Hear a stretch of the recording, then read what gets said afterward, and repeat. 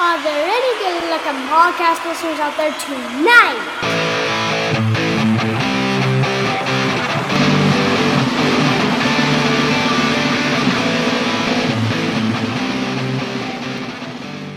Hello and welcome to Soccernoob, Rockin America, featuring you-know-who. Hello! Yeah, Soccernoob, my 11-year-old daughter co-host. This is episode 142. Can't believe we're slowly edging up on 3 years of bringing you all these mini previews. We've had so much fun doing it from all the greatest races worldwide in soccer. Now, that means big matches that you may be already paying attention to, unless you're a truly noob fan, and many from places where the match might be a title race decider or a trophy decider, but maybe it's only a big deal where it's being played.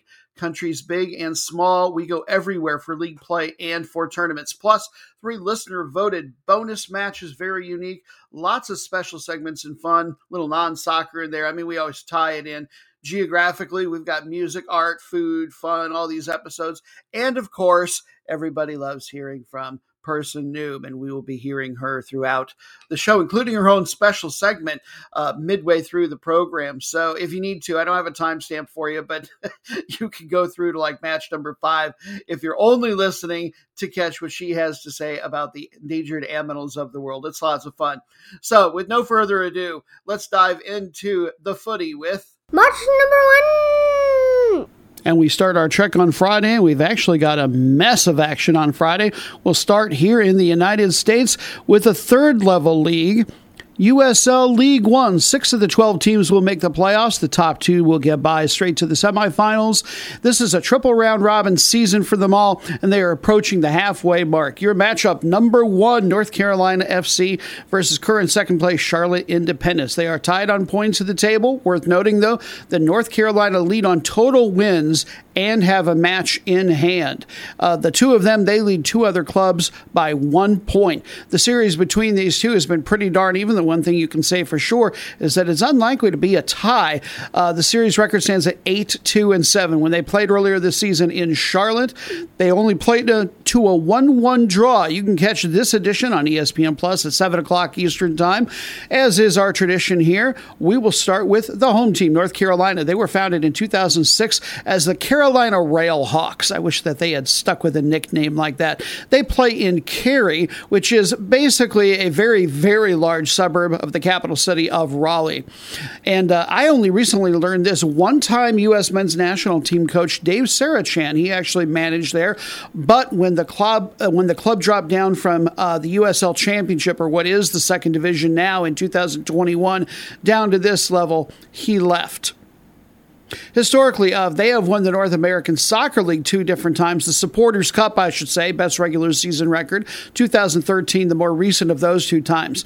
Last year in this league, they were in last place. So they have really turned things around, largely on the offensive side. They have the 3rd best offense, getting almost a goal and a half per match. Their defense is in the top half as well. I don't think that this is a team that really has the goods to win the league, but they will make the playoffs. Key players to look for. Tied for number 1 in league assists with 4 is Olex Anderson. He is from St. Vincent and the Grenadines, so a little Caribbean action going on there. Played for Seattle Sounders in MLS in 2016, and he has made nearly 24 national team appearances for his home country. And then another key player, second best overall for them, is Rafael Menzigan, really for the whole league. He's their Brazilian left winger, but he has spent his whole career in various leagues in the United States, although he's never been in Major League Soccer, I don't believe. Team's current form, they are 1-1-1 in their last 3 with just a 3-5 goal differential. And now let's talk about the Jacks of the Charlotte Independence. That is their nickname, named for James Jack, the historical figure, who is one who is said to have carried the Declaration of Independence. And that's him racing on horseback that you'll see featured on their crest. When they were in the USL Championship, they made the quarterfinals a couple different times, more recently in 2020. Last year, they snuck into the playoffs in the number 6 position and made the quarterfinals. But no further. This year, very well balanced. Top 4 offense, top 3 defense. defense. They're one of the clubs giving up less than 1 goal per match. They are tied for second best in goal differential. That makes me think that this is a team, as opposed to Carolina, who may truly end up competing for a spot, in the top 2 and getting a bye to the semifinal. Key player to look for: number 1 in possessions won in the offensive or final third at almost 2 per match is one of their part-timers, Gabriel Aubertin. He is from France, midfielder, veteran, 35 years old. He actually played for Manchester United, again part-time, but between 2009 and 2011. Longest stint he had anywhere was with Newcastle. Also, keep an eye open for their goalkeeper, tied for second best in the league in clean sheets with 6. That is Austin Pack. He's also second best in save percentage. He is one of just 2 goalkeepers in the league, managing over an 80% save rate. He's also number 1 in total saves per 90 at 3.7. Very impressive. And then finally, I think their team MVP, at least in the outfield, that is Joel. He is their left back, and he has played for Valencia and Real Madrid very early in his career, but he was mostly with reserve sides. Only made 1 senior app between the two. Team's current form: 1-1-1 in their last 3 with a 5-4 goal differential. My prediction is a 1-1 draw for this one. I don't think ultimately either one is going to finish in the top 2, and I'm not sure that North Carolina is even going to host a playoff match. Match number B. That's right. You heard correctly from my daughter, dearest. Number 2, yuck. We're trying to eliminate that uncouth phrase from our lives. Switch over with us. Join the revolution and listen to it in action right here. Match number B. There you go. We're also on a mission to not only do that, but to get to some quote-unquote lower leagues here in the United States all summer long. We're headed to the WPSL, which is a Tier 4 league here in the States, I believe kind of unofficially, but there's actually no league level currently in play between them and the Tier 1 NWSL. But that's going to change starting in 2025. There's at least one league coming in between. The WPSL is, in fact, going to be adding a professional league of their own in 2025. This one right now is the world's largest league at 130 teams. The matchup we're going to look at, number 1 in their division, FC Premier Women, kind of a vague name, versus number B, there it is again, SoCal Reds. They're in the Western Conference in the SoCal Coastal Division. That's the name of it. Just 6 clubs in this particular one, and only the champion will get to go to the league's national playoffs.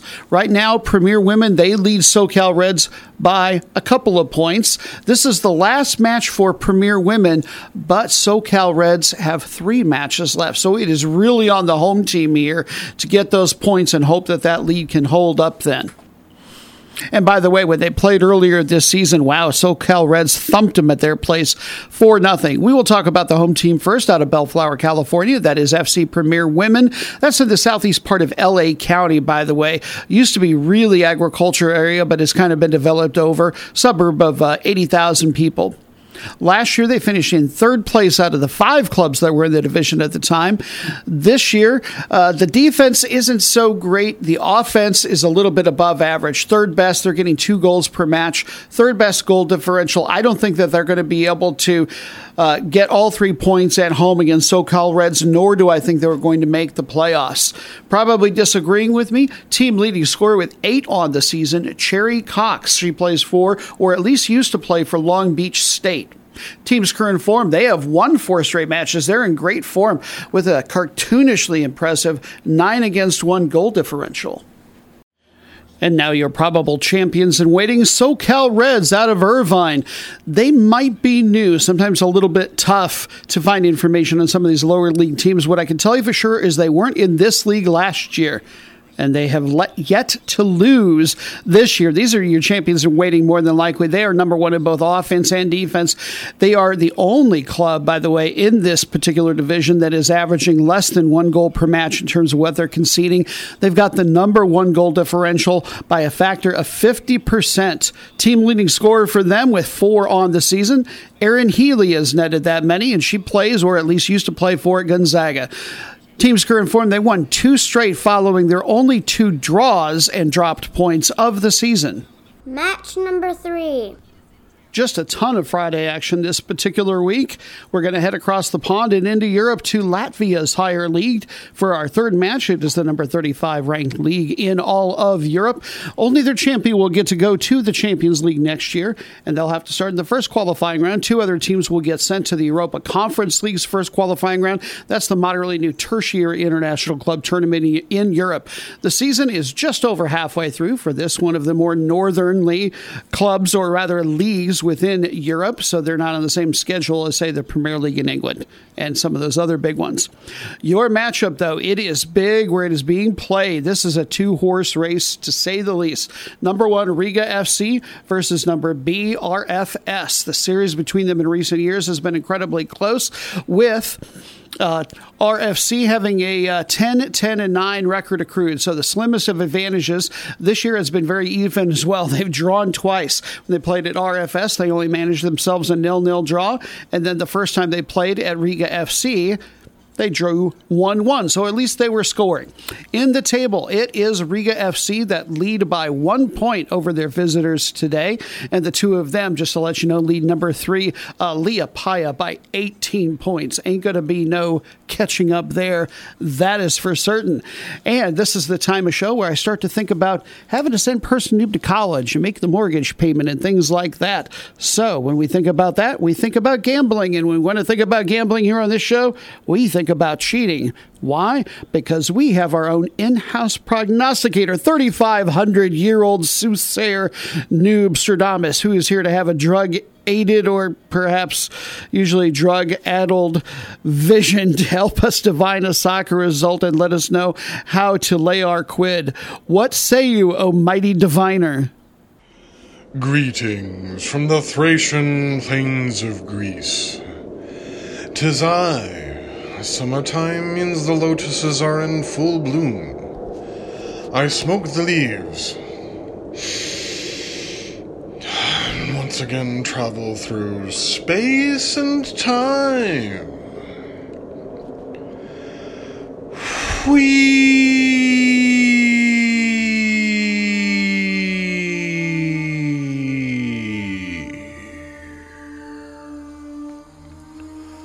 My sight of the physical world fades and the vision begins.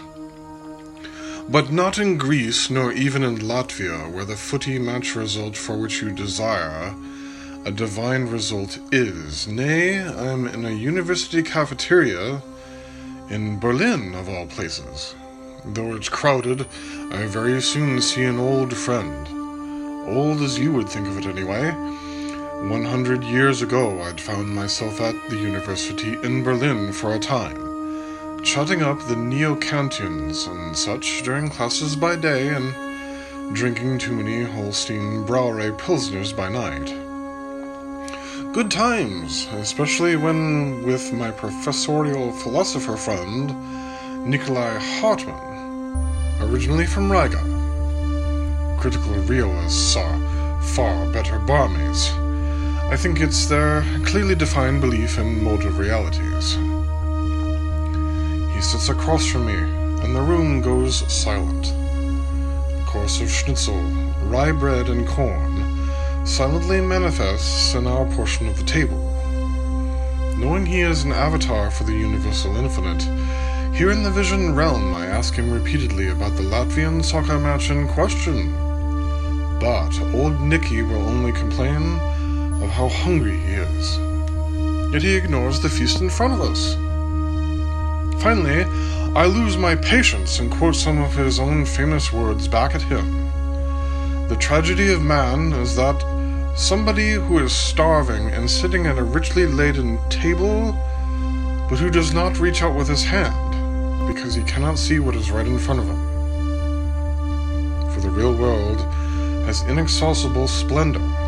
The real life is full of meaning and abundance where we grasp it. It is full of miracles and glory. Staring me dead in the eyes, he perfectly grabs a piece of the rye bread and smiles at me as he chews. The vision fades. Noob, I feel certain Hartmann wants us to grasp what is in front of us.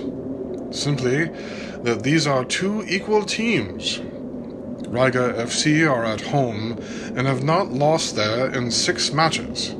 FC will win 1-0 this day. I have seen, and I have spoken. Match number 4. Still on Friday, maybe the busiest one we've ever had on this show. We are not done with your weekend startup. Match number 4, the UEFA Champions League. Yeah, I know the final was just a few weeks ago, but guess what? The preliminary round has already begun for the 2023-2024 version. Now, this is where you get your micro-states and your very small nations. In fact, these are the 4 lowest rated clubs that qualified for the tournament by winning their domestic leagues. They have a little 4-team tournament to determine which one of them will move on to the true quote-unquote first qualifying round. It is being played in Iceland, and in fact, one of your teams is from there, although technically they're listed as the visitor for some reason. Your matchup, Budnokost Podgorica taking on Breidablik from Montenegro and Iceland, respectively. They've played each other a couple times before, and each of them have 1-1. Let's talk about the first one, whose pronunciation I think I'm probably butchering, Podgorica. Actually, I think I've got that one right, just not sure about the first word. Budnosnost? Let's just call him Podgorica. The Montenegrin First League, their top flight, is ranked number 52 out of the 55 European leagues. In the 2022-23 season, they tied with Sutjetska on points for the title, but they won on head-to-head tiebreaker. They did not have the best goal differential. They've actually won the title there in their country 6 different times. Last year, they made the second qualifying round of the Europa Conference League. 2010-2011 was their best ever international finish. They made the third qualifying round of the Europa League. League play this year, number 1 by a lot. They're the only club getting 2 goals plus per match. They've got a top 3 defense to go with that.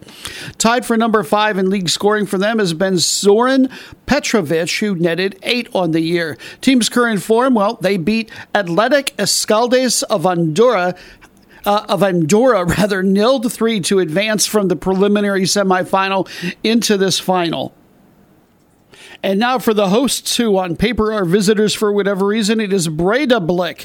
And Icelandic is one of the toughest languages to learn. There's a D in there with a little, T cross type thing on top of it. So I could be getting that brutally wrong. But if you Google them up, they're an easy find because they're often near or at the very top of their domestic league, the Besta DL. They are known as the Bilkar, which I believe loosely translates to wheels. So if I've got it right, that's kind of a cool, or at least unusual nickname. Something else they're known for in the soccer world, they have got the nation's largest youth facility, so their players tend to be just about or entirely homegrown. They play out of the city of Kopavugur, which is the second biggest one in the country. It's got about 40,000 people, and it's just south of the capital, so it's not quite a suburb, but pretty darn close. Their top flight league that I mentioned, the Besta DL, it is ranked number 47 in all of Europe. The club, to give you some perspective, is ranked 353. That puts them between a Division I Faroe Islands club and a third division Montenegrin team, which you would think would mean that the Montenegrin first division team should be the favorites here, even on the road, but I'm going to be going with Breidablik. I really like them at this level. Last year was their second league title in their history, and then they went on 2 years ago to win, after they'd won their league title, the Europa Conference League third qualifying round. Nearly made it to the group stage. That's the farthest they've ever been in any European competition. They're currently number 3 in league play, pretty well balanced. I don't think they're going to threaten for the title this time around. They're just top 5 in both offense and defense. The offense is a little stronger, maybe getting almost 2 goals per shot. Number 1 league scorer with them with 6 so far is Stefan Ingri Sigurdsson. Oh, there's that crazy D that doesn't look like a D once again with the little T crossing over it. I got to learn these languages. I am language noob and top of Soccernoob. Team's current form, they are 1-1-1 in their last 3. A lot of high scoring affairs, and 11-8 goal differential working over that stretch. They advanced to this preliminary final by beating microstate San Marino's Tre Penne 1-7 in the opener. Match number 5. And still more Friday action sees us in Asia for the SAFF Championship in Bangalore, India. It's unknown at the time we scouted this who the semifinalists were going to be, and the final is being played on Tuesday. So the best we can do is just say, hey, the event's going on, check it out online, look up some scores, enjoy yourself if you're interested in countries like these. I believe guest nation Iran is going to be at least one of the 4 semifinalists, as well as the hosts from India.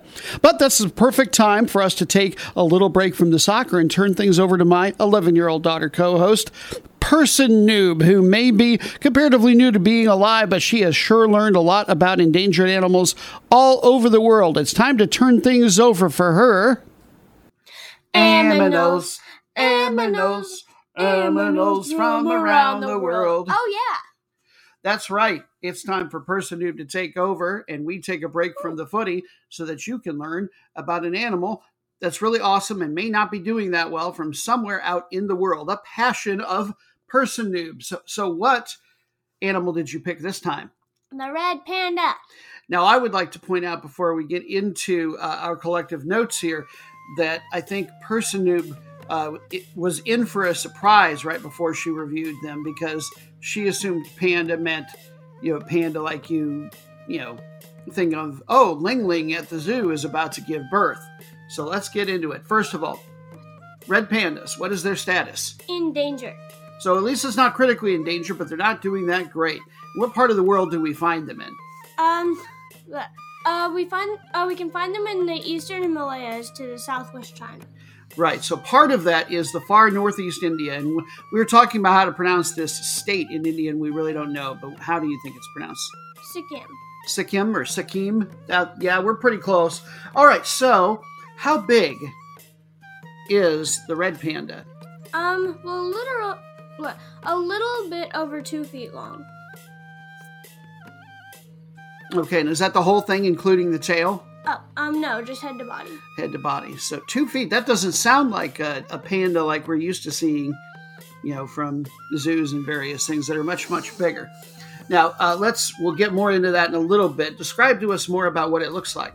Well, it has a thick red-brown fur, a black stomach and legs, a white outline on the ears, a white muzzle, and a ringed tail. Oh, it sounds cute. It's cute. But it is not. This isn't in your notes. This is from mine. To find when these two were sort of together on the evolutionary chain, you've got to go back 250 million years.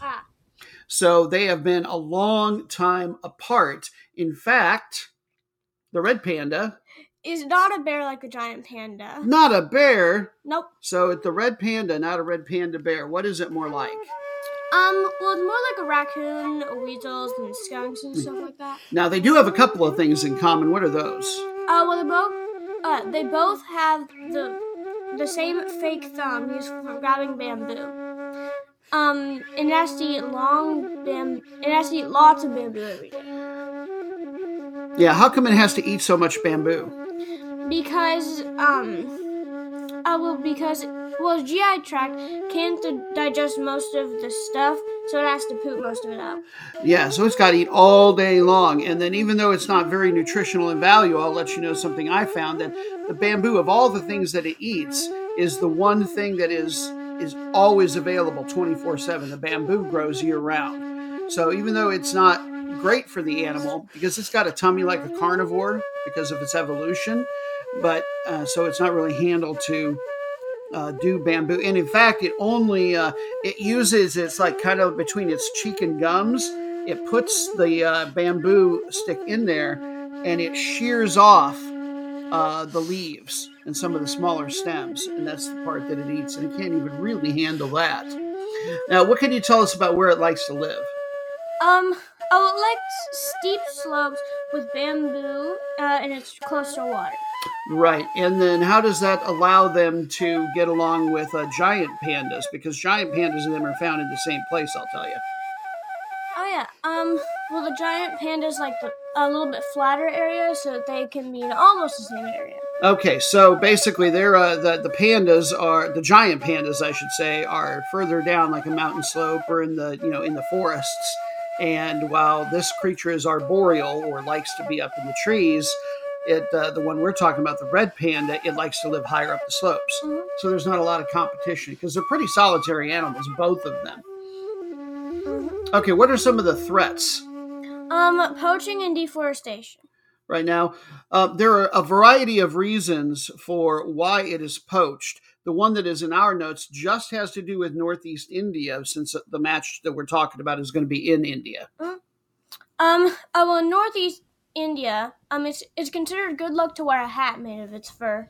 Yeah, so it's a big part of the culture there, since it's considered good luck. I'll tell you that other places, like in China, the claws, I don't know how they grind them up or what they do, but in holistic medicine, they use the claws to try to treat epilepsy, and they use some of the other parts to work with to try to cure other illnesses.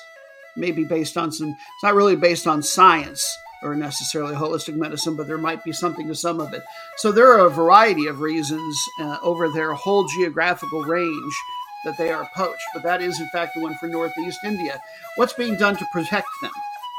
Well, many national parks and nature reserve protect them in India and surrounding countries. Yeah, there were at least 2 that I saw in my notes that were in Northeast India, and there were a whole bunch in China and Nepal and other places where they live. So good on them for doing their best to give these guys habitats, that aren't getting wiped out. And now for our favorite part of aminals, you know what it is, even though you didn't see him. You can read the tab, can't you, over here? What does it say? The baby picture. That's right. Even though this is an audio format, you get to listen to Soccernoob react to pictures of the babies. Oh, do you have a favorite already right out of the gate? Well, describe what you're seeing. It's kind of like the black stomach and like the red panda, but it's got a little open mouth, and it looks like it's saying hi, and it's on a little tree branch, and it's looking at the camera. Yeah, and it's perfectly shaded. It's so cute. Yeah, one paw picked up. He looks like he's smiling. Yeah, that's a cartoon one. I know, but it's so cute. Yeah. It's so cute. You see any other favorites? That one looks like he's giving someone a hug. Yeah, he's being held by a person. The arm, something here looks weird. Oh, that's her arm. I thought it was his arm. That's her arm, and then the glove, the rubber glove or latex glove was throwing me off. Well, it looks like he's giving her a hug. It really does, doesn't it? Mm-hmm. By the position. That's so cute. So if you are interested in trying to help this animal, the best thing I think we can suggest is to probably use your Google machine powers to find some of these nature preserves and find out if there are ways, either through letter writing campaigns or with money, that you can help with the not-so-giant red pandas. Yeah. Yeah. This has been Aminals from around the world. Oh, yeah. Yeah, you look like you were doing your old man impersonation. You were about to say something about the Google machine comment I made. Yeah, it's the interwebs. The interwebs? Interwebs. Person who has this imitation she does.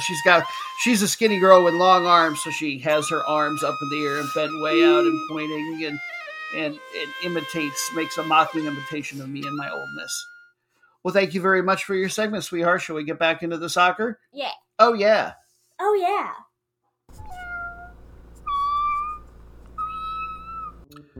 Yes, thank you for the reminder, kiddies, that even though last week's episode was Twitter-fied regarding all the match previews, that we still need to do an audio podcast recap of all of last week's matches. Let's get to it.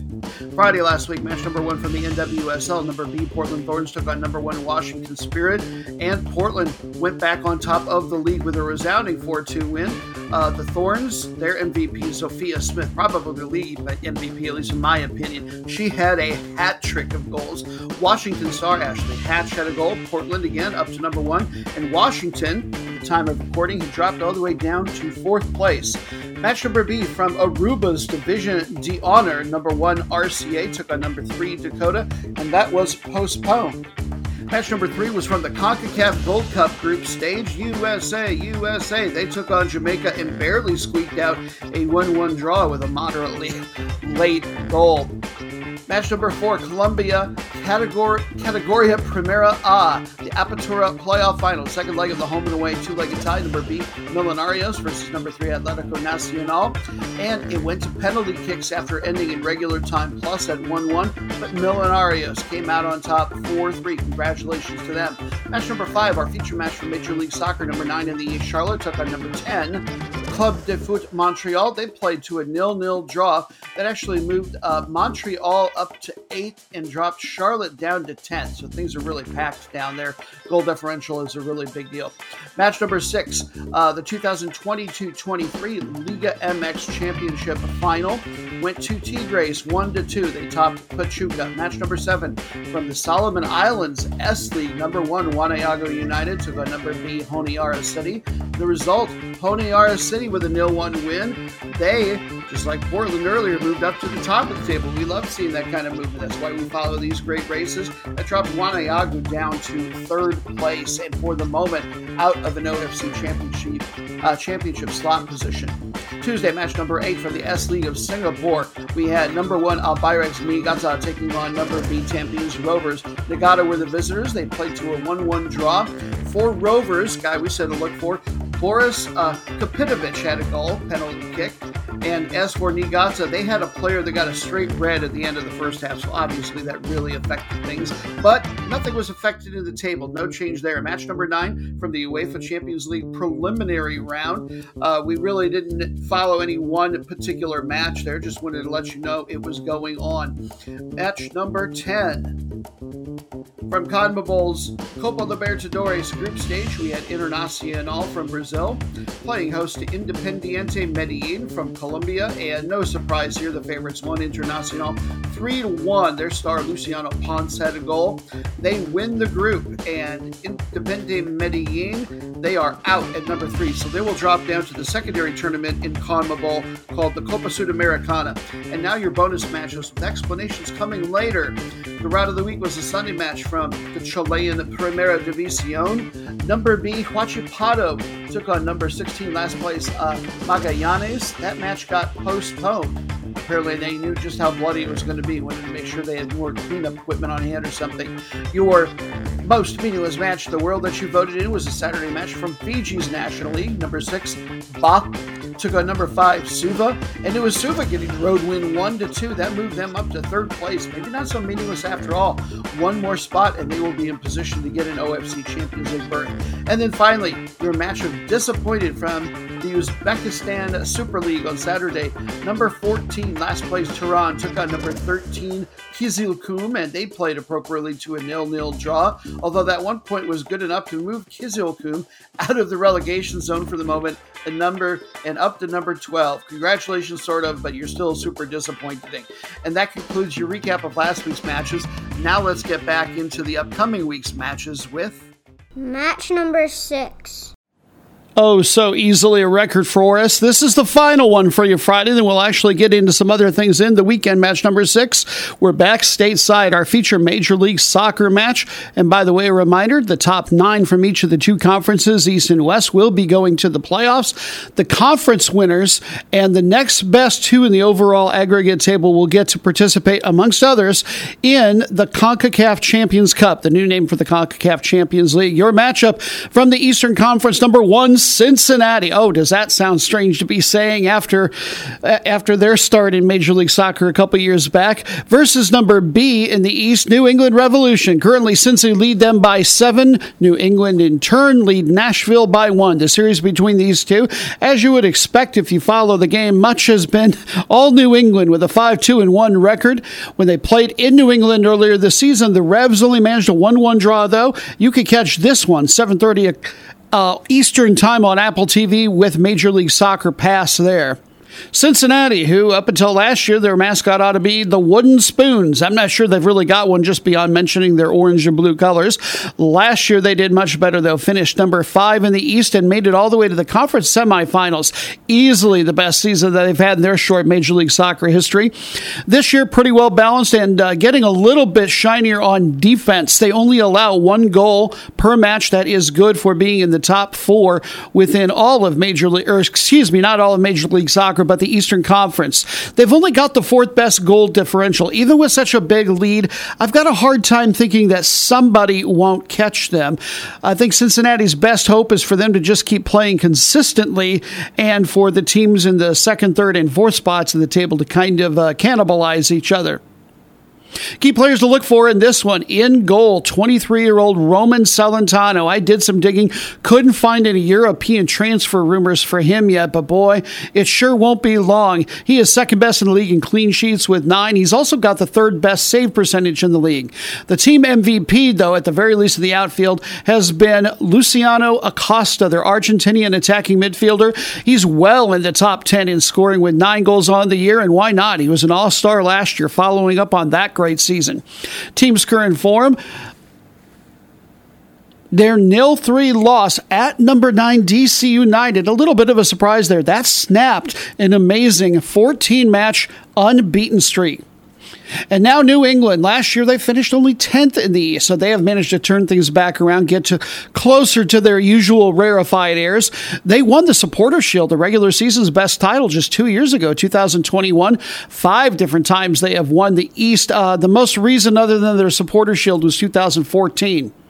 Last year, they did get to participate in the CONCACAF Champions League, now Cup, based on their 2021 performance, and they made it to the quarterfinals. That was their first appearance in many years and tied for the best that they've ever done.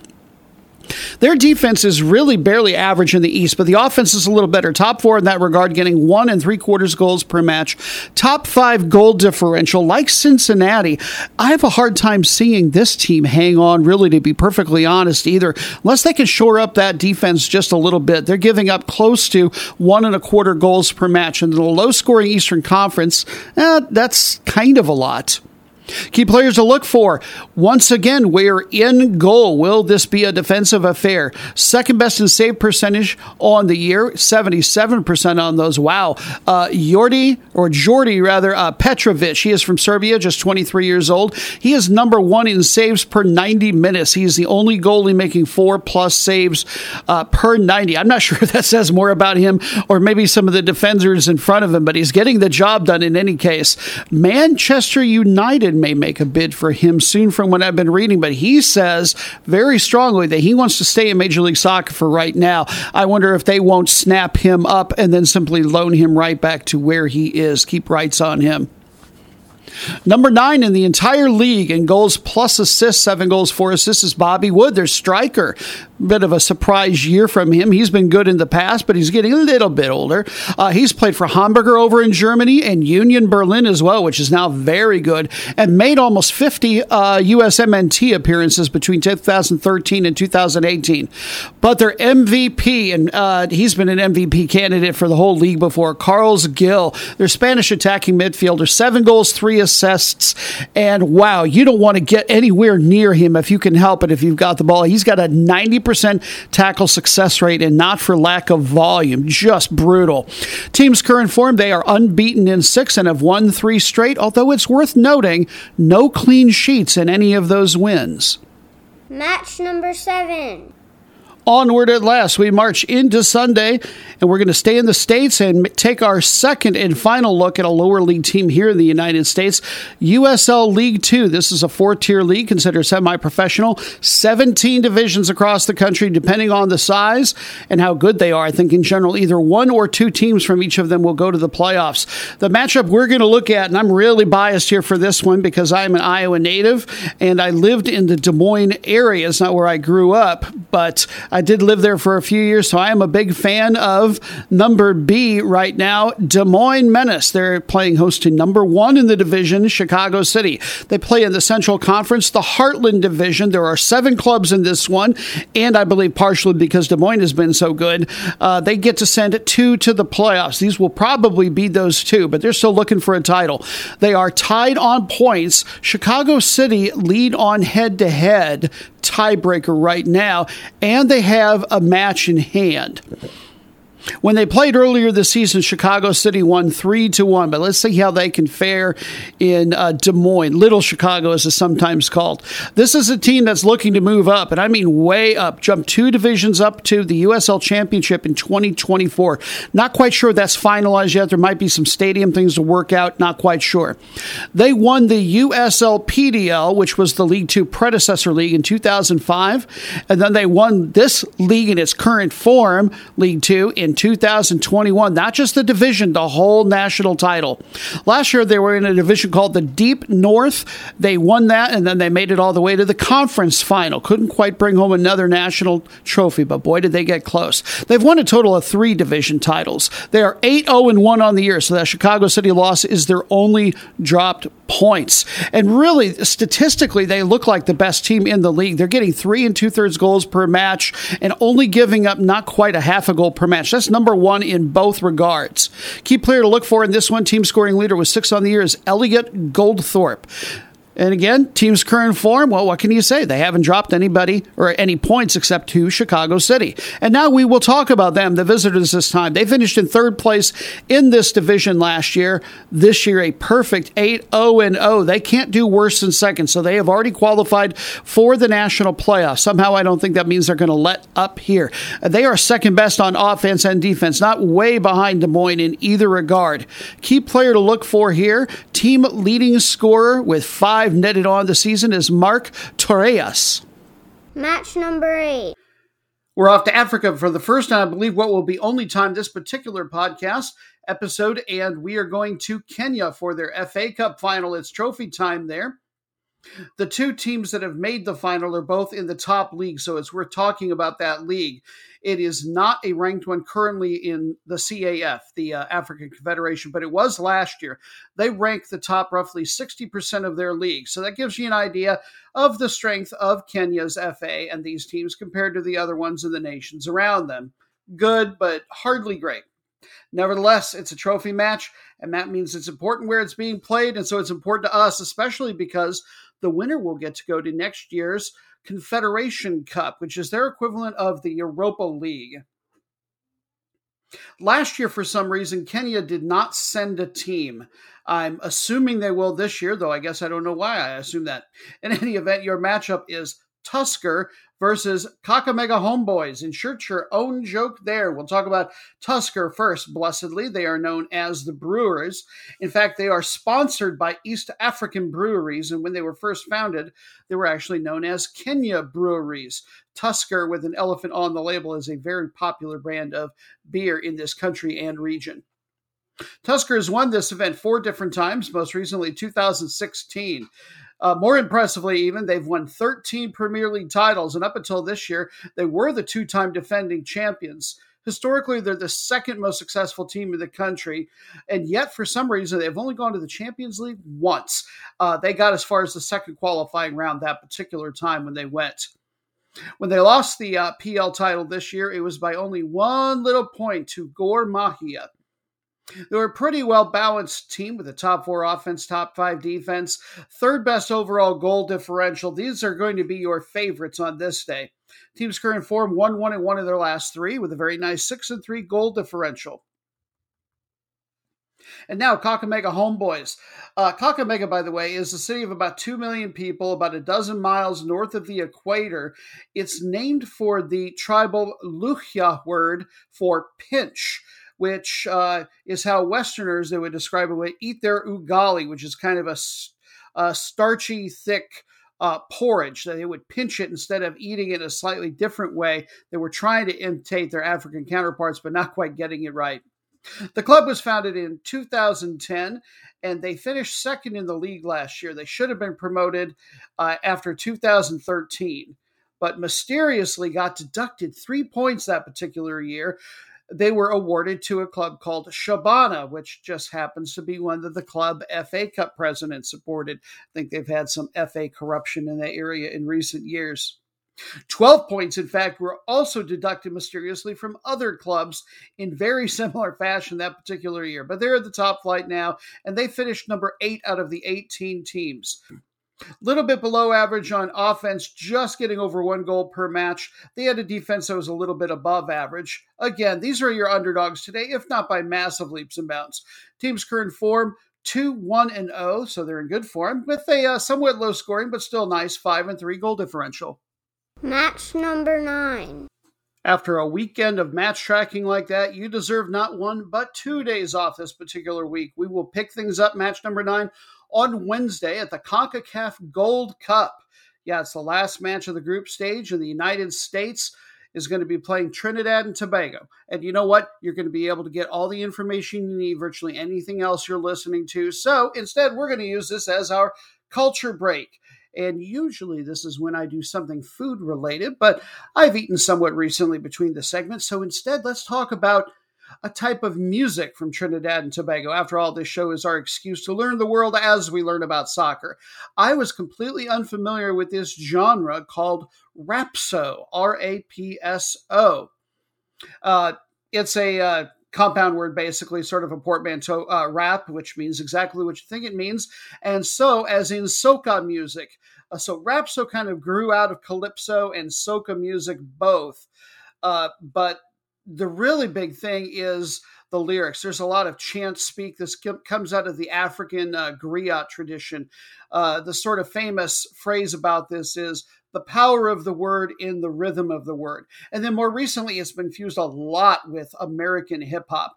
This is a musical movement that came about specifically in Trinidad out of the social unrest there in the 1970s. So you had a lot of socio-political lyrics involved Black Power ideology and also a lot of stuff that related to or grew out of sort of union growth there. Now that a lot of time has gone by, it's got a lot more American hip-hop influence and is just as likely to involve boast lyrics as it is political or social commentary within them, although that's still a lot. Now, again, this started in the 1970s, and one of the big names was Lancelot Lane. We'll hear from him in a little bit. And then another wave came later in the 70s with a kind of led by a woman named Cheryl Byron, who is now known as the mother of rapso. She was starting to perform it in calypso tents, which are carnival settings in community centers, bowling alleys, literal tents, wherever it is that the music is being played, which was usually calypso or soca. She was going in and trying to do this kind of music. She was very much scorned for it, but nevertheless, it led to a whole nother wave here in the States for this particular genre. And then it blossomed in the 1980s, and that's actually when the word rapso became the actual term. There was one more strong movement in the 90s out of the East Coast, New York City, and that's really when it became a lot more hip-hop influenced. So now we may not know a lot more about these two teams, but again, you can get that anywhere. But we know a little bit more about a type of music I'd never been familiar with before. And let's listen to a little bit of the biggest song from Lancelot Lane here before we move on to match number 10.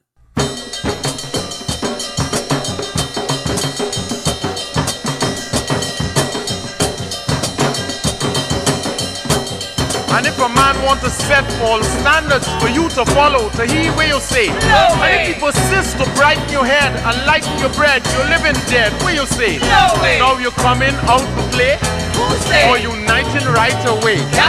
So if a man want to set false standards for you to follow, to hear where you say, no if way. You exist just for drinking porn or bad in your head, you go heavy like lead. And match number 10, we're done. Finally!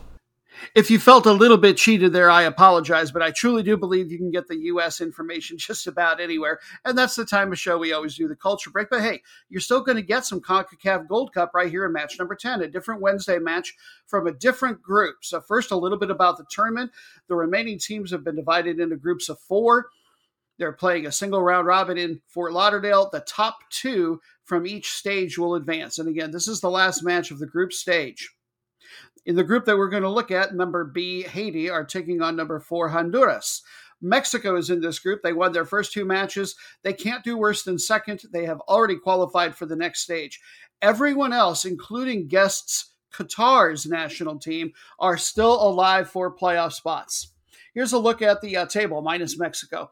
Haiti, Second place, 3 points with a +1 goal differential. Qatar have a single point. They're at a -1 goal differential. Honduras also 1 point, -4 on the goal differential. By the way, you can catch this match 9 o'clock in the evening Eastern Time on FS2 or Unimas.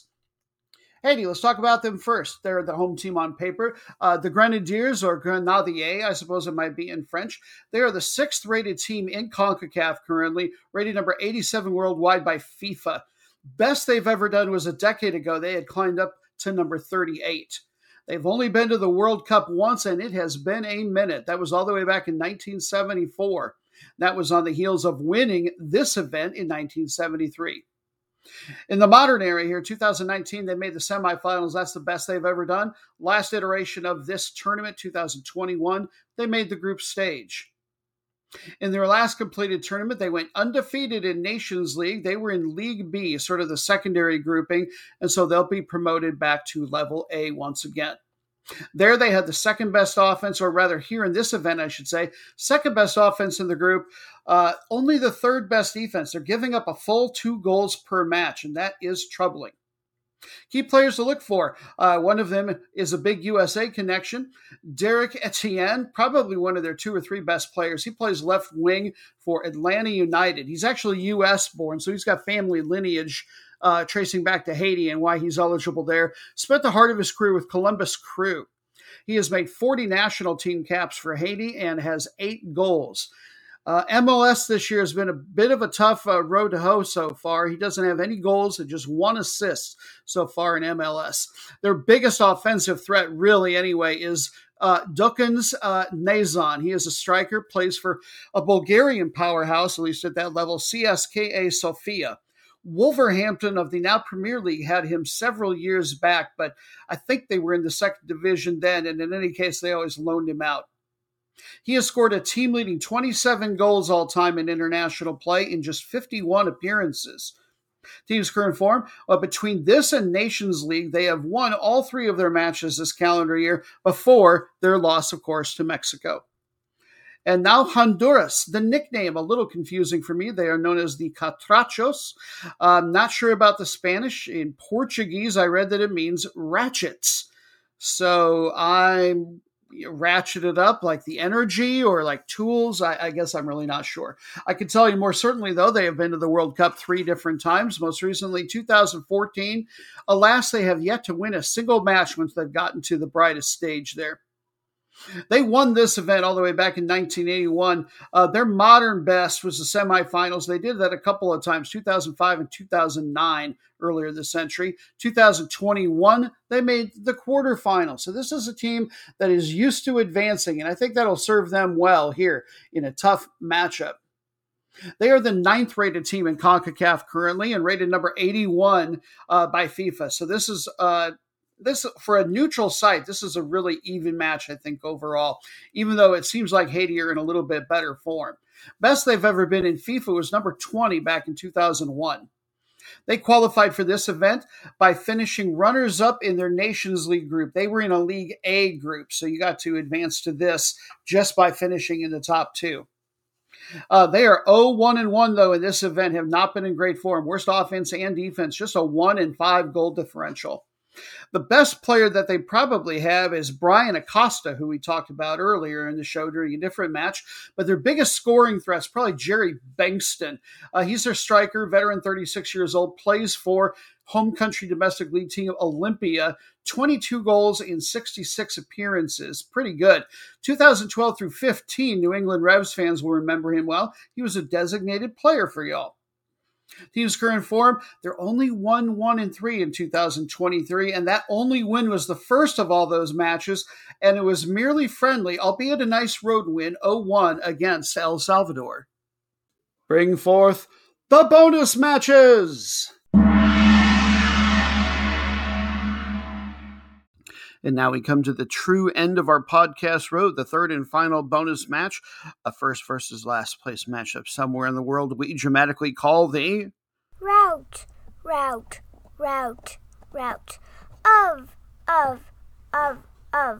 the week. And at long last, it is time to introduce our special guest. And so this time you can't blame confusion about us being Soccer News instead of Soccernoob because my phone number didn't change. With us once again from St. Louis Public Radio, it is Jonathan All. Hello, hello, hello. Did I not send you? Wait, were you the one that I was leveraging compromising photos to be on the first time? I can neither confirm nor deny that those photos are accurate. That might have been the guy from Cyprus. There might not have been photos. I can't remember how I threatened you to get on the show, but here we are. You know where my kids go to school. That's true. I do know where your kids go to school, but they're old enough to beat me up. So I don't see how. And they have been for a while. You kind of have a glass jaw. Yeah, I take one on the button. It's all over. Speaking of taking one out of the button, segue.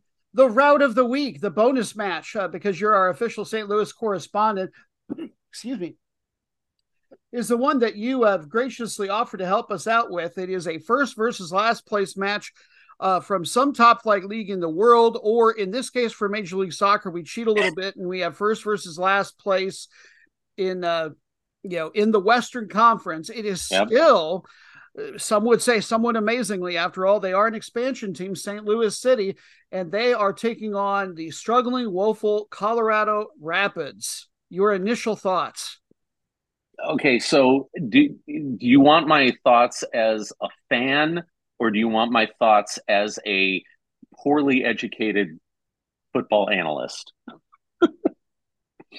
Either one will sound more knowledgeable than us. You are familiar with the basics of the show, I'm sure, at this point.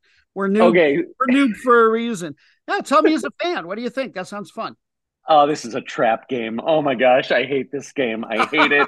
It feels like a trap game. We are supposed to win. It's supposed to be the route of the week, but there are so many things that just make me think that this can go so wrong. The last time we played Colorado, it was a 1-1 draw in Colorado. Right. So that's one thing that gets me a little bit concerned. The other thing is the injuries. Our best striker, Yao Klaus, still out. Our best midfielder, Edward Leuven, still out. Two of our defenders, Parker and Nilsson, had nagging injuries, and they're playing that whole game. They're like, well, we don't know. And we're not going to know until an hour before whether they're going to play or not. And then Thomas Ostrak, a great midfielder who's just been a kind of a scary behind the scenes scoring threat. He will be out because of yellow card accumulations.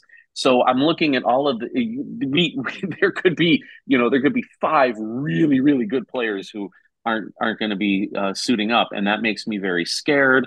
Colorado is excellent with long balls and diagonals, which is not what we're good at defending. So I'm concerned about that. I mean, because if you look at when City gets beat, it's when someone absorbs the press, counters really hard with a long ball, sticks ones through, misses the offside flags, and they score. So as a fan, I'm like, oh, this is a trap game. We're gonna lose, and it's gonna be horrible. I want to ask you about a worry I have of my own with all these injuries. I was aware of some, but not others, particularly on the defensive side. Yeah. St. Louis, as an expansion team, they have obviously overperformed compared to expectations so well, and have had some star performances, have worked well as a team. I don't know enough to even make a reasonable guess. Is there some chance that St. Louis's weakness, if they have one, might severely lie on the bench? Are they particularly thin as an expansion side compared to other teams? Well, that actually is a great segue to my soccer analyst, my poorly educated soccer analyst hat, and that is that City's going to walk away with this. And I'm going to tell you why, because last week they called up Sam Adeniran, who was on loan with San Antonio, and they recalled the loan. They put him up front, and he scored twice against San Jose. So, they because with Klaus out, he's been out for months, and originally they said it was going to be, 4 weeks, and then it was longer and longer and longer, and now he's not going to be back. I didn't realize he wasn't back yet. No, yeah, he's been out. It's a quad injury, and I know those can be really tricky. But yeah, he's been out this whole time, and scoring goals has always been the challenge. Giacchini, who's been playing up front, has looked very good, but you can't do it with just one. I think MLS is not the kind of league where you can really, put all of your eggs in one striker's right foot basket, so to speak, and or left foot. But I think that the recall of Adeniran was, I mean, it looked genius against San Jose. So I think he could be a real factor. He didn't even practice with the team. He just kind of showed up and they gave him a kit and said go out there, and he scored twice. Now you said he was on loan. Has he been with this team? Was he with the team earlier in the year? Yes, briefly. But then they sent him out on loan, and they recalled him, and oh man, did he look good? He looked good. So you've got that. You've got that City SC. I still believe has the best goalie in MLS in Roman Berkey. I will die on that hill. The guy is a brick wall. He's just great. He's number one on saves per 90. He's the only guy getting more than 4. I don't know if that speaks. I assume that speaks to his abilities and not just that the other defenders are letting a little bit more through than they should. Berkey has looked good all season. Yeah, he's one of the designated players for City and worth every penny. He's great. The other thing is Colorado is not also without the injury bug as well. Alec Gersbach, Abraham Rodriguez, and Jack Price are all going to be out. Those are some pretty good players on their side that are going to be out as well. And Colorado has just looked horrible. I think they're like 9 or 10 winless. So they're definitely struggling and not out to a good season. So the analyst side of me thinks, yeah, this is going to be a City walk. It's going to be it's going to be brutal. They're going to win easily. But then the fan side of me is just still crying about this being the trap game. Well, you know what? To actually hopefully make you feel better about the trap game portion of it. Yes, it's a game they should win, but you're also talking about a St. Louis team that's only won 1 out of their last, I believe, 5 matches. So I would think at this point that they're not, and then with those injury bugs, that they're not taking anything or anyone for granted right now. True, and I think that I mean they'll be at home, and man, that stadium is just electric. It is a great stadium. There's huge support. It sells out every game, in their first year. It's really been amazing. The other thing is, I think that because they're going on the road for 2 after this one, I really think that this side, I think City is looking at this as a must win. Because they really need to get 3 points. I think 1 point is not going to cut it. They need to walk out of there with 3, facing being at home against the last place team in the conference. Winning the conference, absolutely. Yeah. And I mean that gap has been bridged too by LAFC. They now only lead on total wins, I believe, for a tiebreaker. Well, yeah, and LAFC's got a game in hand too, so. They still have an opportunity to add points and pull ahead, at any time, when they make up that game that was missed. So, I think that City SC definitely probably sees this as a must-win game, not just for winning the conference, but also just for the momentum, and for knowing that if Leuven and Klaus are both going to be out for the rest of the month, which is the projection right now, they're going to need a whole bunch of people to step up. They're going to need a lot of people to play hard and to find their roles in this side. And I love Adeniran and Giacchini up front. I think they're going to be very strong. So I think that's all very good. On the other hand, Colorado, every game's a must win for them because they just look so bad. It's a good thing there's not relegation for them because they and the Galaxy are like 5 or 6 points behind the rest of the conference. I mean, you could call it a must win, but it's like they need to go on a must streak, basically. Yeah. Begin to flirt with the idea of the playoffs. I would say for them as we're well over the 40% mark of the season now. I would say for Colorado and the Galaxy, it's all but done, even with 9 teams going to the playoffs this year. Or am I being a little too harsh? No, I think that, I mean, the Western Conference, I mean, if you want to talk about Western Conference teams that are not in the playoff positions right now who are threatening, I think there are 2 or 3 different sides that I think would be much stronger contenders to kind of come out of nowhere and get one of those. I think Sporting KC, I think Kansas City is a much better team than their table position would suggest. They've certainly been in pretty good form lately for the most part, not in their last match. But and I think Minnesota has a lot of talent on their side that could break through. And Minnesota also, I think they're tied with KC, I think, right now, but they've got 3 games in hand. So, I think that there's a lot of opportunity for them to make it up. So, I mean, not only does Colorado have to do a ton, but they'd also have to hope that the Portland, Kansas City, Minnesota doesn't do much either. And I don't know that that's a good bet for them. I want to go back to Minnesota just because I feel like it, and this is, I don't care that they're not in the match, because it's suddenly I am remembering that either your bachelor's or your master's is in music theory. Correct. All right, so here's why I don't have a favorite MLS team. Try to remain fairly, unbiased. Cincinnati is the closest one to where we are, and that's wonderful. But Minnesota, I don't care that they have or have had a coach with a connection to whichever Manchester team it is back in England. They're copying the Wonderwall thing and the Oasis song, which, by the way, Oasis is the most overrated duo band, whatever you want to call them, of all time. If I want to listen to that nasal of singing, I can go to my country music job and get that from any number of artists. I don't need it from Liam Gallagher or anybody on the other side of the freaking pond. Fair play. I have put a hex on them for that reason, and there's only one thing they can do to lift it, and this is where I'm looking for your thoughts. Rather than going with something from across the pond, why not take something from your own, geographic, musical archive, if you will, and pick a Prince song, Sexy MF or Cream. Those are my two. If they don't pick those two teams, I'm not lifting the hex.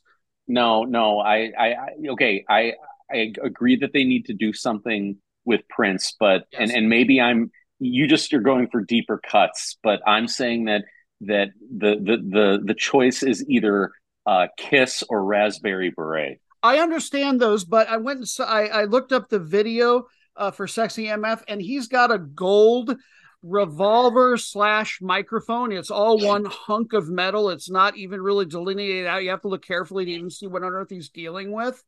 Yeah. And that alone, I feel like, but you're the music theory major, and so that's why I wanted to present that, to you. I understand why Sexy MF may not be something that they can play over the speakers there unless they were to record a family-friendly cut themed for the team. But you're okay. So what I'd say, what they need to take a page out of English EFL fan lore, and what they need to do is a supporter group needs to do Sexy MF. With unauthorized. And I still want to make a case for Cream Mode, by the way, because you just changed the goals. Goals, get on top, goals, something else, goals, something, whatever. And then the linchpin, goals, Shapoogie, yeah. That really does have kind of a scholarly kind of feel to it. Shapoogie. I agree. All right. Well, no, I understand wanting to play the hits. 1999. No. It's got to be Raspberry Beret. Okay. And because Raspberry Beret kind of has that Blue Moon feel to it, where so I think that's kind of got that nice soccer. Yeah. It's not a drinking song. It's a little fast paced, but you can swing to it. It's a little quicker than Piano Man, but I can see where you're coming from. Yeah. And Kiss, just because, oh my gosh, just the funk and the kissy noises. How do you? Yeah, but then you end up answering a question with a question. If you bring Prince, okay, well here's another question: Prince or Tom Jones, Kiss? What are you going with? Just generally, apart from soccer, where are you going? Oh, Prince. The Prince version, really? Okay. Yeah, oh yeah. I think I understand. I can defend either side, but I think it's a valid question. I don't think it's that easy a call. Tom Jones, especially a live version. I mean, I do love Tom Jones for sure. Want your extra time,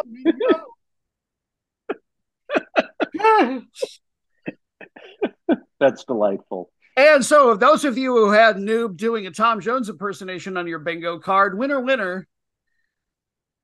All right. Is there any chance toasted ravioli dinner to get a St. Louis culinary right. treat in? All right. Ed Leuven, is there any chance? You mentioned earlier people being out for a month.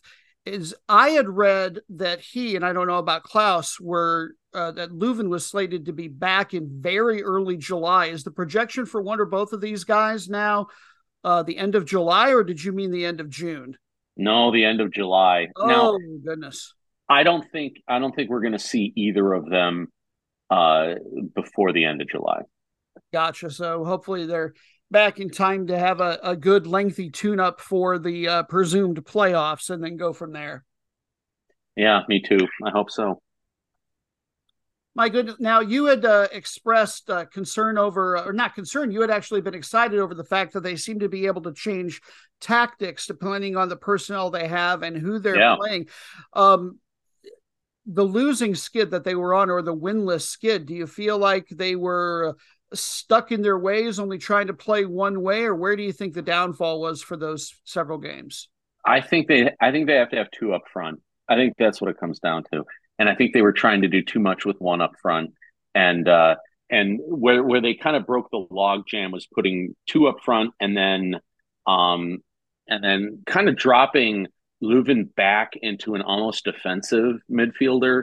I mean, now it's all very squishy, and Leuven, had all the authority in the world to move up, and he still was scoring and he was still a threat. I'm sure the manager lets him play kind of move in the field where he wants. Yeah, but starting from a more defensive position, I think is one of the things that helped. But now Leuven's out, so it's going to be very interesting to see what they do with the midfield. I think Blom is very strong, and maybe he's going to take that role. I mean, look, without Klaus and without Leuven, this is a team that can make the playoffs. With both of them back and strong, it's a team that could go deep into the playoffs. Yeah, so this is a match where at home, that no matter what the position of the team, they really need to get 3 points out of this if they're going to continue to keep pace, sort of, match in hand aside with LAFC, because LAFC may not be quite as strong as last year, but it's probably close enough for horseshoes and hand grenades. At least that's how it's looking. Definitely. I'd agree with that. I'm not looking. LAFC's coming in August, I think, to St. Louis, and I'm not looking forward to that. I mean, I'm looking forward to that game, but it's going to be a rough one for sure. All right. Well, for those who are interested in the Colorado side, I'll give what little I have. They're the worst offense in the West. The defense is, not terrible, giving up less than 1.5, except their ordinal ranking is still, well in the bottom half for that. But St. Louis could probably get 1 goal, have Berkey kind of stand on his head, and probably get a 1-0 win out of this. The real threat, I think, from Colorado is Brian Acosta. And I might overvalue central midfielders a little bit. He's not going to be a scoring threat. He should have more assists than he does. He's very on with his crosses. And any offense they are going to get, he's the guy that brings the ball up the field. If somebody else gives it away, he's got an excellent tackle rate. Is stopping Colorado as simple as controlling the middle of the field?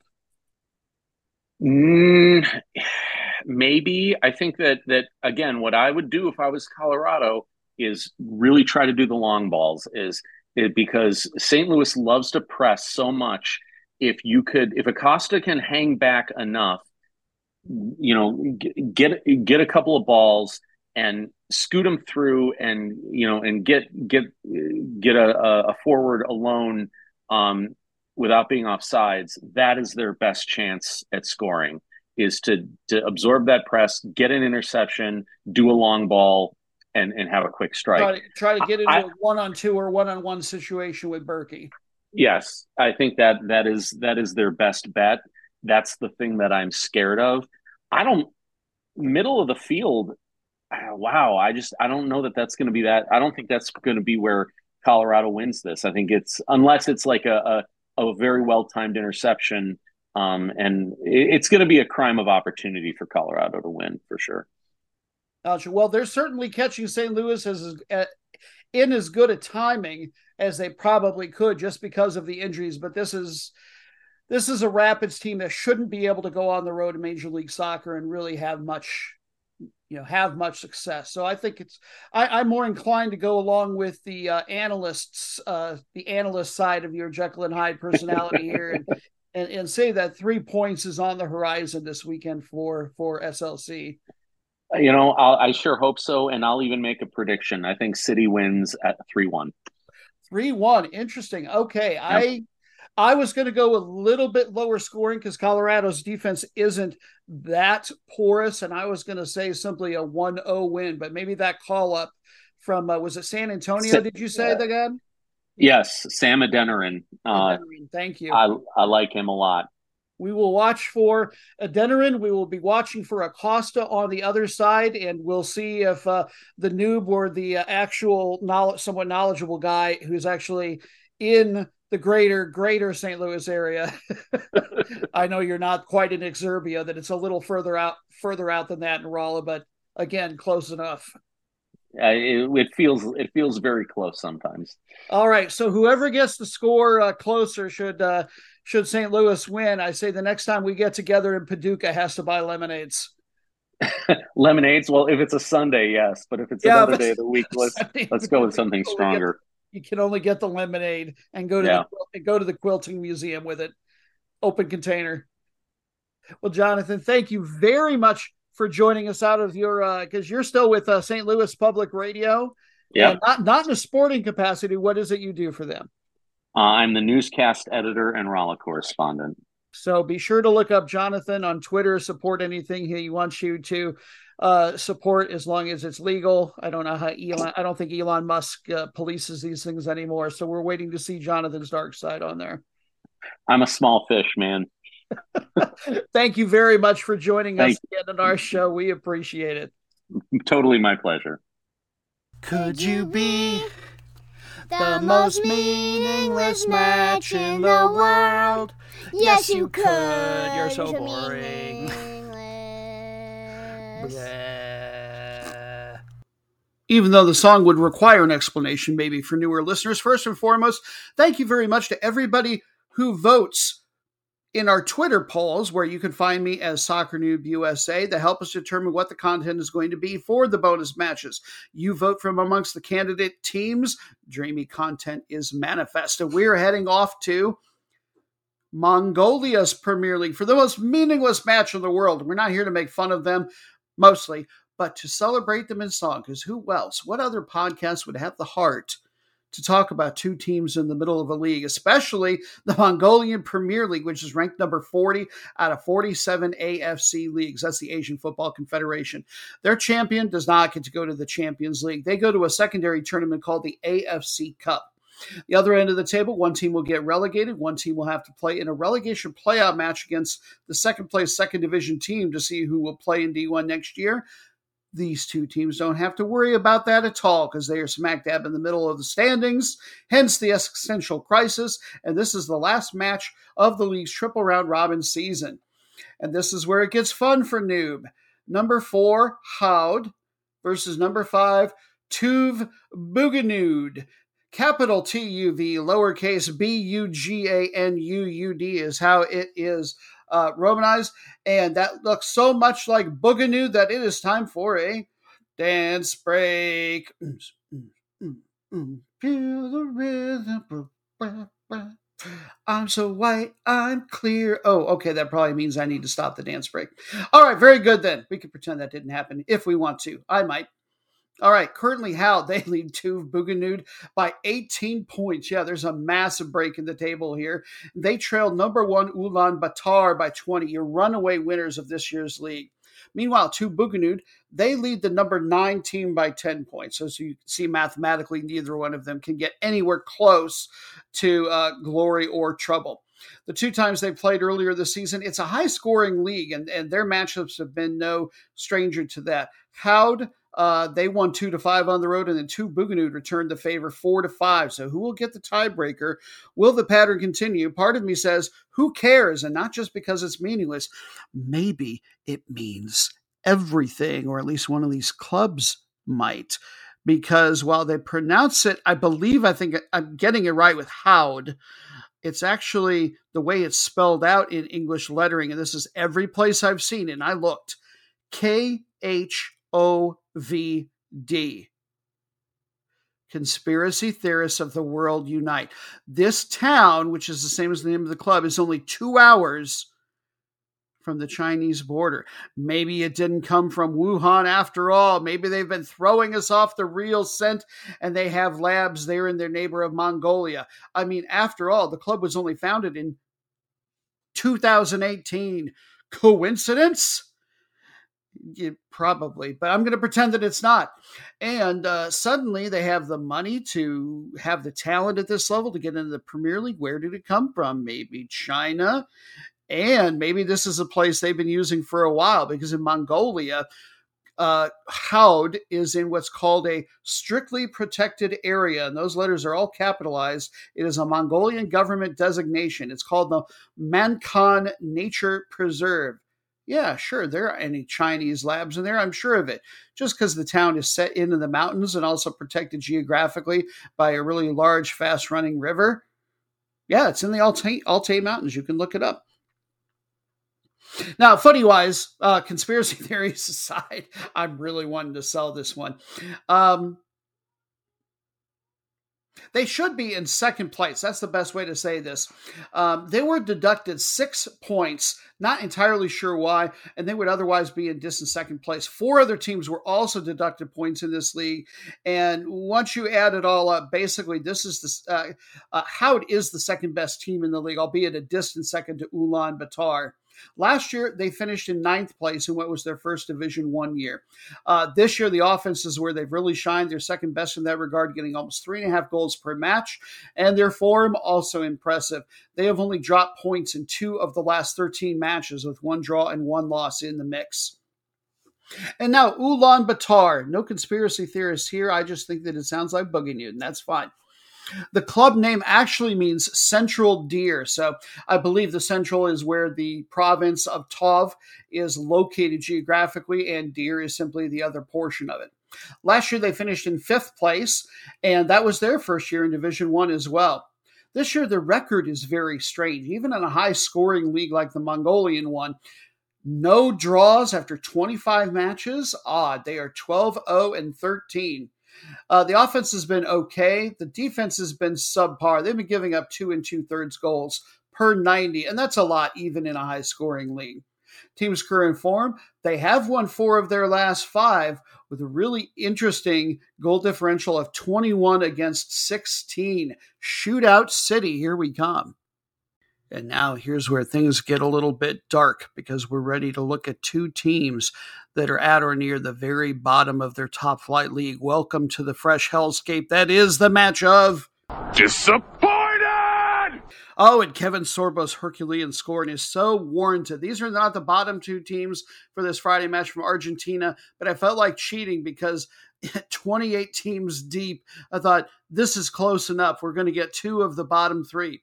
A little bit about the league first. Argentina's Liga Profesional is currently ranked 2nd in CONMEBOL. I thought they had moved up to number 1. I guess I'm not sure how often they recalculate that. It's got to be very close with the Brazilian top flight at this point. The top 2 finishers are going to get to go to the Copa Libertadores. That's the South American Champions League group stage. The 3rd place finisher will go to the Champions League second qualifying round, and then the next 6 clubs will all go to their version of the Europa League that they call the Copa Sudamericana.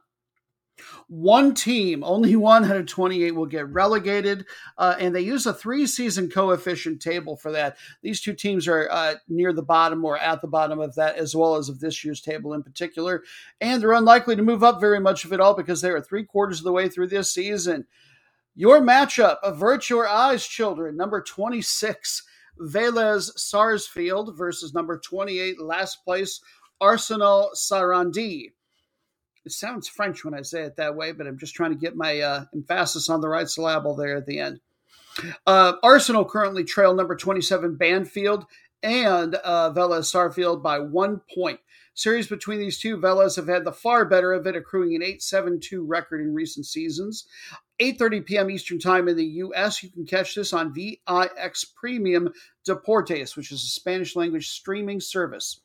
Vélez Sarsfield, they play out of the Liniers neighborhood of Buenos Aires, which is in the far west, and it's got about 50,000 people. The club has an interesting nickname. They are known as El Fortín, the Fort. They've won 10 league titles, even though they're on the opposite end of things right now, and they're only 10 years removed from their last one. That's not that long, I don't think, in footballing terms anyway. They even won the Copa Libertadores once, and well within my lifetime, 1994. Last year, they just missed the relegation zone. They finished in 26th place. This year, the offense is actually slightly below or above average, rather. They're not quite getting 1 goal per match, but Argentina's top flight is a very defensively oriented one. They're in the bottom 3 for defense, and they're not giving up that much more than 1 goal per match. That's all good to having them with the worst goal differential in the league. We're not even going to look at good players for this. It's not like the match of disappointing where they get off easy. Oh, no. We're going to talk about who has been absolutely stinking up the joint. The most disappointing player, their goalkeeper, 39-year-old veteran who apparently should have hung up his shoes when he was 38, Uruguayan goalkeeper Leonardo Burian. Only 3 clean sheets and 13 appearances. They've finally gotten some common sense in their heads. The management there, the coaches, they haven't started him. He hasn't played in the last 5 matches. Here's to hoping they won't ever have to see him again. Team's current form. This will shock you. 3 straight losses, albeit all by just 1 goal. At least they've been competitive. And now, Arsenal Sarandí, we'll just call them Arsenal. They are known as the Viaduct Men, presumably for some architectural workings in the area. They play in the Sarandí district of the Avellaneda Partido of Greater Buenos Aires. They're not in the major metro proper, definitely out in Exurbia at the very least. The area is best known for its leather goods, especially tanning, which in turn is what else they're most famous for, and that is polluting the Riachuelo River. Apparently, it's in bad shape, and it is the leather industry that is responsible for a lot of that. This team has won 1 league title as well, not that long ago, 2012, in the Clausura stage, back when they divided their soccer year into 2 separate phases. Last year, they finished right exactly where Vélez Sarsfield were, in right about third or fourth to last place. This year, they're pretty much equally bad on both sides of the ball. Second to worst offense in the league, and they are tied for third to last with their hosts today when it comes to defense. The most disappointing player has a very disappointing sounding name, especially because it's got a B instead of a V. Flabian just looks like Flabian Londano. Just appropriate somehow. I really hope they're calling him Flabby or something. He might still have some baby flight on him. After all, he's only 22 years old, Colombian center forward, but with just 1 little goal and no assists in 16 appearances. In fact, he's only gotten 4 shots on target for the season. That's less than a third of his total shots. Oof. Team's current form, they have lost 2 straight matches, 3 of their last 4, and have been scoreless in all of those losses. It was bad. It was awful. It was terrible. Get him away. Hey, boo! Boo!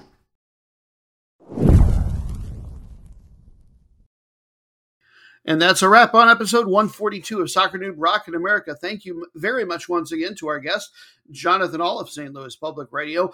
Also, thank you to he who is known as the management for all of his production and editing wizardry, to Dan the Interno Inferno, whose creative efforts and inspirations continue to be en fuego, to my daughter, Soccernoob. Thank you so much for everything you contribute. I love that you still love to be involved with this after, something like 3 years. Thank you to you for finding us, for making it all the way through, listening. We've really endeavored to create something unique and fun, and we hope that you will pass it on to your footy-minded friends, perhaps. Until we do it again in a few days, have yourselves a fabulous footy week. Take care.